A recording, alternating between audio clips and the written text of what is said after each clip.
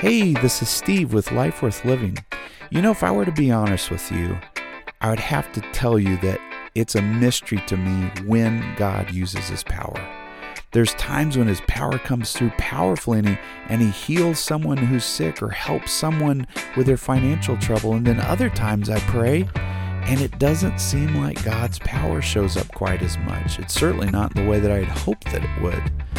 Well, there's a secret to knowing when God's power is going to show up and when it's not going to. And so today we're going to explore that very question. When does God's power show up? And the question I want to explore, and I was exploring this afternoon, and I can't wait this week to think some more about and study some more and apply some more, is when does God exert His power? When does God exert His power? I'm going to read you some markings out of my journal. And here it goes. God can't be tamed. God's power can't be controlled or repurposed to get us what we want. God's power can't be compared to anything in this universe. Through God, He creates everything that we've seen. His power creates everything that we've seen from nothing. He raises the dead. He supplies by His power. He makes those obscure rulers over empires. He topples invading armies and dethrones malevolent dictators. He shames the arrogant and crushes all the power of evil. He sets free the addict and those with mental disorders, and He heals the terminally ill. I want to know, when does God exert His power? Because if I can know when He's going to do it, I can be there to see it. I can be there to see it.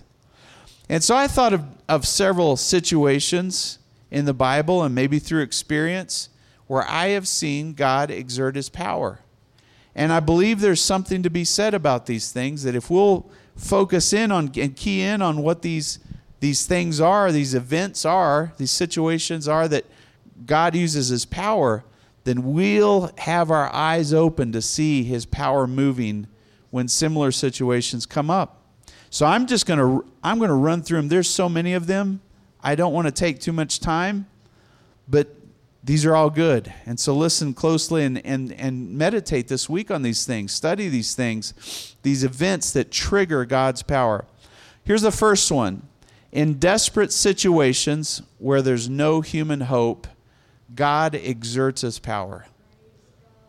We should be, and it's hard, but we should be excited and thrilled whenever there's a desperate situation, because we know that's when God is going to exert His power. In 2 Chronicles, King Jehoshaphat had 3 invading armies coming at him. The Moabites, I think the Edomites, and maybe some other group was coming at him. And Israel had already been overrun by invading armies. So Jerusalem, if I'm not mistaken, this was one of the last places that was to fall, was Jerusalem. And so Jehoshaphat had every human reason to believe that Jerusalem would fall as well. He had every reason to believe it. But in 2 Chronicles 20, verses 5 through 13, I'm going to read a sampling of these scriptures, not all of them. But it says, Then Jehoshaphat stood up in the assembly of Judah and Jerusalem at the temple of the Lord in front of the new courtyard, and he said, Lord, God of our ancestors, are you not the God who is in heaven? You rule over all the kingdoms of the nations, and power and might are in your hand. No one can withstand you. We're talking about a desperate situation. Jerusalem was besieged. Much of Israel or Judah had already fallen. And here was Jehoshaphat saying, you know what? This is a desperate situation. God, will you use your power in this desperate situation? He says in verse 12, For we have no power to face this vast army that is attacking us. We do not know what to do, but our eyes are on you. When does God exert His power? In desperate situations similar to this one. All the men in Judah, now in verse 13, all the men of Judah and their wives and their children and little ones stood there before the Lord. That's such a picturesque thing to mention. Even the little ones were standing there in the presence of the Lord, in front of God. In verse 17, you will not have to fight this battle. Somebody stands up and begins to prophesy to those in Jerusalem. He says, you will not have to fight this battle. You will not have to fight this battle. Why? Because the battle belongs to the Lord. This is a desperate situation. We need God's power. He says, take up your positions, stand firm, and see the deliverance the Lord will give you. Oh, man. Even as I'm speaking this, I'm so encouraged myself because of desperate situations that I might face, that you might face, and God is going to show up. He says, just stand and watch what I'm going to do. You don't have to do anything. Just stand and watch. Judah and Jerusalem, do not be afraid. Do not be discouraged. Go out and face them tomorrow. Go out and face your fears. Go out and face your sickness. Go out and face your impossibility, your desperate situation. Go out and face the situation you may have been facing for years. Go out and face them. The Lord will be with you. God's power is exerted in desperate situations. In verse 22, they began to sing praises. They did that. They went out to face their enemies. They began to sing and praise, and the Lord set ambushes against the men of Ammon, Moab, and Mount Seir. There they are. Those were the three attacking armies who were invading Judah, and they were defeated. The Ammonites and Moabites rose up against the men of Mount Seir to destroy and annihilate them. And after they finished slaughtering the men of Seir, they helped destroy one another. How many times has God healed cancer by having the cancer cells attack one another until the cancer is completely destroyed? When the men of Judah came to the place that overlooks the desert and looked towards this vast army, they saw only dead bodies laying on the ground. No one had escaped. God's power is exerted, and we should have faith for this because now we know this. His power is exerted in desperate situations. So be on the lookout in your desperate situation. When else is God's power exerted? When there is faith present. That's when God's power is exerted. In Matthew 9, verses 27 through 30, there's a blind man. There's two blind men, actually, who were following Jesus, calling out, "Have mercy on us, Son of David." When they'd gone indoors, the blind men came to him, and he asked them, "Do you believe that I am able to do this?"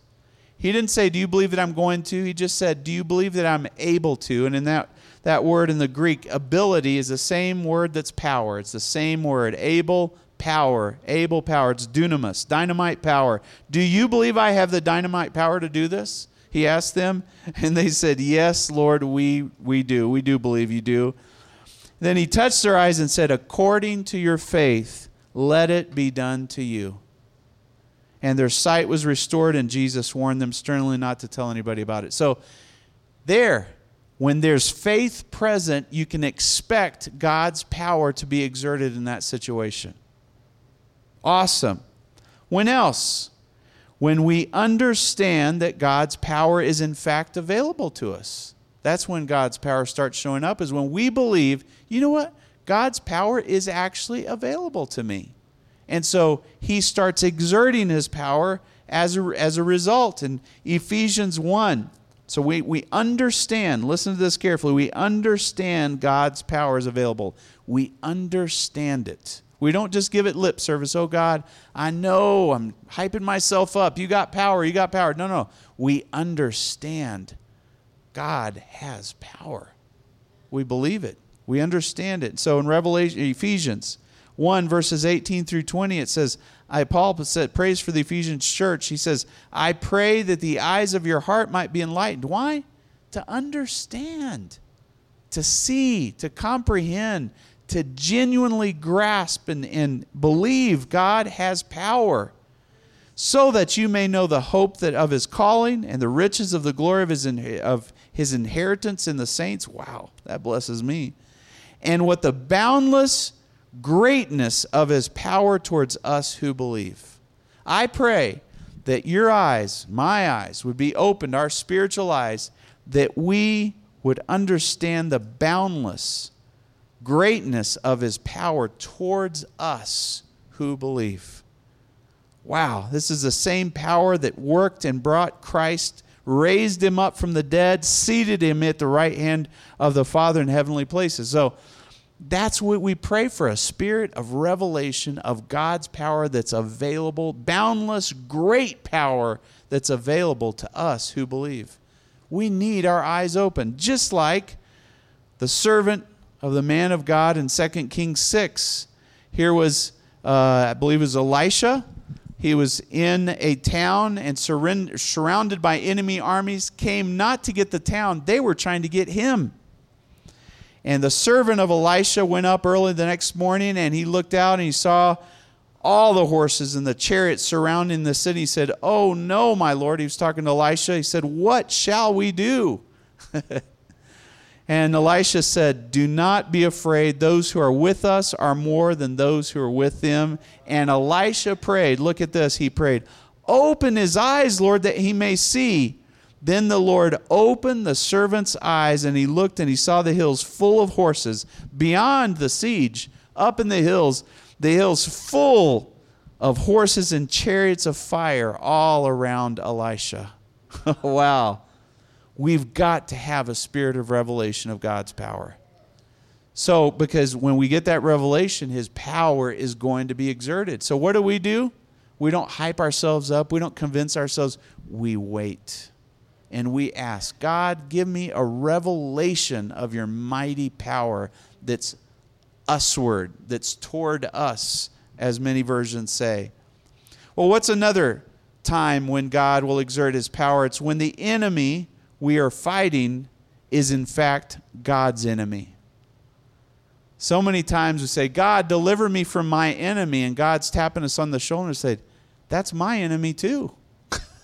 That's my enemy too. It's not just your enemy. That's my enemy. And let me tell you what, when somebody starts being an enemy of God, you better watch out for the power of God to be exerted against that enemy.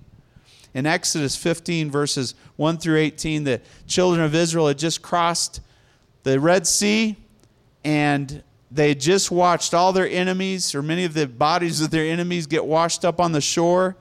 And they began to sing a song. And if you read the song, I challenge you to read it and meditate on it this week. I'm going to be doing this.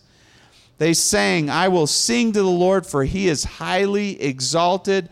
Both the horse and the driver," those people who've enslaved us for over 400 years, we see their bodies on the seashore. We are set free. He has hurled them into the sea. The Lord is a warrior. The Lord is his name. Pharaoh's chariots and his army, he has hurled them into the sea. The best of Pharaoh's officers are drowned in the Red Sea. Your right hand, Lord, is majestic in power. Your right hand, Lord, shattered, not our enemy, the enemy. Praise God. See, our enemies are God's enemies. And he wasn't just saying he didn't say my enemy, he said the enemy. In greatness, I'm on verse 7 now of chapter 15 of Exodus, right? Yes. Look at this. In the greatness of your majesty, you threw down those who oppressed you. I'll tell you what, the devil is trying to oppress God. Do you think he's going to get away with that? When he oppresses you, he's trying to oppress your Father. Do you think God is going to let that happen? No way, no how. His power is going to be exerted. The enemy boasted, "I will pursue. I will overtake them. I will divide the spoils. I will gorge myself on them. I will draw my sword, and my hand will destroy them." But you blew with your breath, and the sea covered them. They sank like lead in the mighty waters. Verse 12, you stretched out your right hand, and the earth swallowed your enemies. Your enemies. When is God's power exerted? When we begin to realize that's not just my enemy, that's an enemy of God. That's an enemy of God. And that's why David was so brave in front of Goliath. He said, this guy's defying the armies of the living God. He's in trouble. We think we're victims. No. This enemy has just been trying to defy God, and God is not going to put up with that. He's not going to put up with that. He's going to exert his mighty power. When else does God exert his power? Well, it's to demonstrate his own glory. And we see in John 2, verse 11, that Jesus, and I want you to remember there's a couple of angles to this, but first, God's glory. Jesus was asked to do something about the wine and the water and not having enough for this wedding. And Jesus, what he did there at Cana of Galilee was the first signs that through which he revealed his glory and his disciples believed in him. Sometime God shows his power just to remind us of his mighty, awesome, majestic glory. And so he exerts his power unilaterally. You know what unilaterally means? That means without yours and my prayers. Without any intervention, he says, I am going to there's a word, I can't remember what it is, but I'm going to stir myself up. I'm going to arouse it. There it is. I'm going to arouse my power, and I'm going to exert my power, even if nobody's praying. Unilaterally, God does things. When else does God show his power? Well, he shows his power when it's his time to show his power. And I want to go back to the scripture that we just read here in John 2:11, that Jesus, when he was asked, actually in 2 verse 4, it was a few verses beforehand, he was asked by this lady, and I think it was Peter's mother-in-law. I can't remember who it was. Jesus' mom? Okay. She asked him to do something, and look at what he said to her. He said, my time has not come yet. Up until that time, it's very evident from the Bible that Jesus had not done any signs or wonders, in my opinion. That's how I read the Bible. Up until that time. And what did he tell the lady? He said, my time has not yet come. But let me tell you what, when the time comes, God's power is revealed. There's a lot of timing, I think. We think any time is good. Jesus told that to his disciples in prayer. All of you were here, so you heard it. But, he said, go reveal yourself. If you're the Messiah, go reveal yourself. He said, for you, any time is good. But it's the times that are set by the Father that I abide by, that he was going to go by. And we need to be the same way.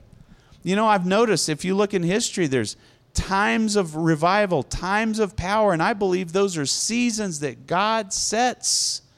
And granted, if people aren't seeking him, maybe that season doesn't end up being very fruitful. But we can't move the hand of God. His time. It's when his time dictates that there's the outpouring of the Holy Spirit. Look at this. Did Jesus say, you know what? You seek me, and when you seek me hard enough, I'm going to pour out my Holy Spirit. He didn't say that. He said, seek me because in a few days, I'm going to pour out my Holy Spirit. And on the day of Pentecost, on the appointed time, that's when the outpouring of the Holy Spirit came. I believe there's a lot to be said about we as Christians understanding the seasons that we're in and living in those seasons in God's will and expecting God to show his power when God decides to show his power. He's sovereign. God is sovereign, and he does what he's going to do. Luke 5:17. This is a very interesting one to me. One day Jesus was teaching, and the Pharisees and the teachers of the law were sitting there, and they had come from every village in Galilee and from Judea and Jerusalem, and the power of the Lord was with Jesus to heal the sick. It was time to heal the sick. Does this mean that there was times when Jesus didn't have the spirit of power to heal the sick? I believe so, and it's just my opinion. But why would the Bible say that there was power to heal the sick at that time? It's not up to us. It's up to God. It's up to his timing. And we need to understand that and be sensitive to the sovereignty of God. Remember what I read. God is not tamed. You can't tame God. He is sovereign. He is majestic. And he's going to do what he wants to do when he wants to do it. And we need to be sensitive to that. There's other times when God fulfills or reveals his power. It's to fulfill God's purpose at that point in time again. In Joshua, we find that it was time, finally, for the Israelites to cross the Jordan, and God's power shows up as soon as the priest feet touch the water starts being pushed back, held up at a town way upstream, and they cross on dry land. And something I think it was Sarah mentioned in one of her sermons was actually there were some places in the Jordan where they could have crossed and it would have probably been waist high and they would have been all right. And God said, no, I'm going to show my power. You know why? Because it's my purpose to get these people across that river. And I'm going to show everybody that's watching from Jericho what it looks like, what my power looks like. And so when God's purpose shows up, he is going to demonstrate power in a mighty, awesome way. So what should we do? Let's figure out what God's purpose is. Let's figure out what God's purpose is. If so-and-so is sick, let's breathe a quick prayer for them to be healed. But let's spend more time saying, God, what is your purpose? I'm finding more and more that the tough times that we face in life, yes, God wants to deliver us. God wants to heal us. He wants to help us. But he's also trying to teach us something in the process. And if that thing were removed as we want it right here, right now, the lesson wouldn't be learned. So let's find out what God's mighty purpose is so that his power can show up to accomplish that purpose. I'm such a firm believer in that. All right. Another time when God's power is revealed is when evil is prevailing. When evil is prevailing. And I can think of no better example than Nineveh. 120,000 people. Nineveh and Assyria were one of the most violent empires of history. They would do brutal things to their enemies. And you know what God said? This evil in this capital city of Assyria is bubbling over. It's overflowing. And you know what I'm going to do? I'm going to send my power and I'm going to save every single one of those people. And he sent Jonah, and there's probably one of the biggest revivals in history, most dramatic revivals in history, because evil was prevailing and God sent his power. And that should give us hope for this country. That should give us hope that God's power is going to show up in the United States of America because evil is in fact prevailing in many places. Hey, look for it. Start looking for the power of God to turn things around. Who would have ever thought that Roe v. Wade would have been turned around at this point in time? At this point in time, when there's so much godlessness, there's so much pushback on godly values. And here, in the midst of all of that, God rolls up his sleeve and says, I'm going to turn this law around because I've determined I'm going to turn it around. Praise God. Well, when else does God's power show up? It shows up when people start praying. It shows up when people pray. And we see here in Acts 12 that I think one of the first martyrs was James, the brother of John, was put to death by the sword. Herod was on a rampage persecuting the church, and he saw that he was meeting with political public approval, and so he goes ahead and arrests the head of the church, which is Peter. And it happened during the festival of unleavened bread. If I'm not mistaken, I think a year, maybe two, after the outpouring of the Holy Spirit, almost to the date, they arrest him, put him in prison, and hand him over to the guard with 4 squads of 4 soldiers. And Herod intended to bring him out to public trial, probably to see him executed. So Peter was kept in prison, but look at this. The church was earnestly praying to God for him. The church was praying. Are we praying? Because I tell you what, when we pray, powerful things always happen. And I'll tell you, this is my firm belief, it's not so much our prayers, but it's our alignment with God's will. When we pray and we say, God, I'm getting aligned with you. I'm going to spend my time this morning trying to understand your purpose, your will, your direction, what you want to do. Powerful things happen with that attitude. Don't run and say, God, heal this person. God, save that person. No, let's spend some time listening for the purposes of God. And you're going to see more miracles that way than in any other form or fashion, in my humble opinion. So they were praying, and the night before Herod was to bring him to trial, Peter was asleep between two soldiers, bound in two chains. Sentries stood guard at the entrance. Suddenly an angel of the Lord appeared, and a light shone in the cell. He struck Peter on the side, woke him up. "Quick, get up," he said, and the chains fell off of Peter's wrists. Then the angel said to him, "Put on your clothes and sandals," and Peter did so. He wrapped his cloak around him. He followed the angel, followed him out of the prison. Doors kept opening until suddenly he found himself on the street. He went to the house where they were praying. I tell you, God did something powerful because the church was praying. They were praying. Two more here. Where else does God's power show up? For those whose hearts are loyal to Him. If your heart is loyal to God, you're going to see God's power show up in your life. You're loyal to God. In 2 Chronicles 16:9 it says, "For the eyes of the Lord run to and fro throughout the whole earth to show Himself strong on behalf of those whose hearts are loyal to Him." Let's be loyal to God. Say, you know what? If I'm in college, I think I should get this degree. Well, first and foremost, I'm loyal to you, God. You tell me what you want me to do. If you're in your career, same thing. I'm loyal to you, God. You tell me what you want me to do. If we're in retirement, God, you tell me what you want. I am loyal to you. His eyes are going to land on you, and He's going to show Himself strong on your behalf, powerful on your behalf. But here's the last one, the one that we probably struggle the most with. But when there is weakness, God's power shows up. Time and time and time again. 2 Corinthians 12, verses 9 and 10. But the Apostle Paul said that the Lord said to him, "My grace is sufficient for you, for my power is made perfect in weakness. Therefore I will boast all the more gladly about my weakness, so that Christ's power may rest on me." And I want us to think right now, what weakness do you have? Is it a health weakness? Is it a mental battle that you're having? Is it a financial trouble that you're having? Is it a relationship problem? Is it loneliness?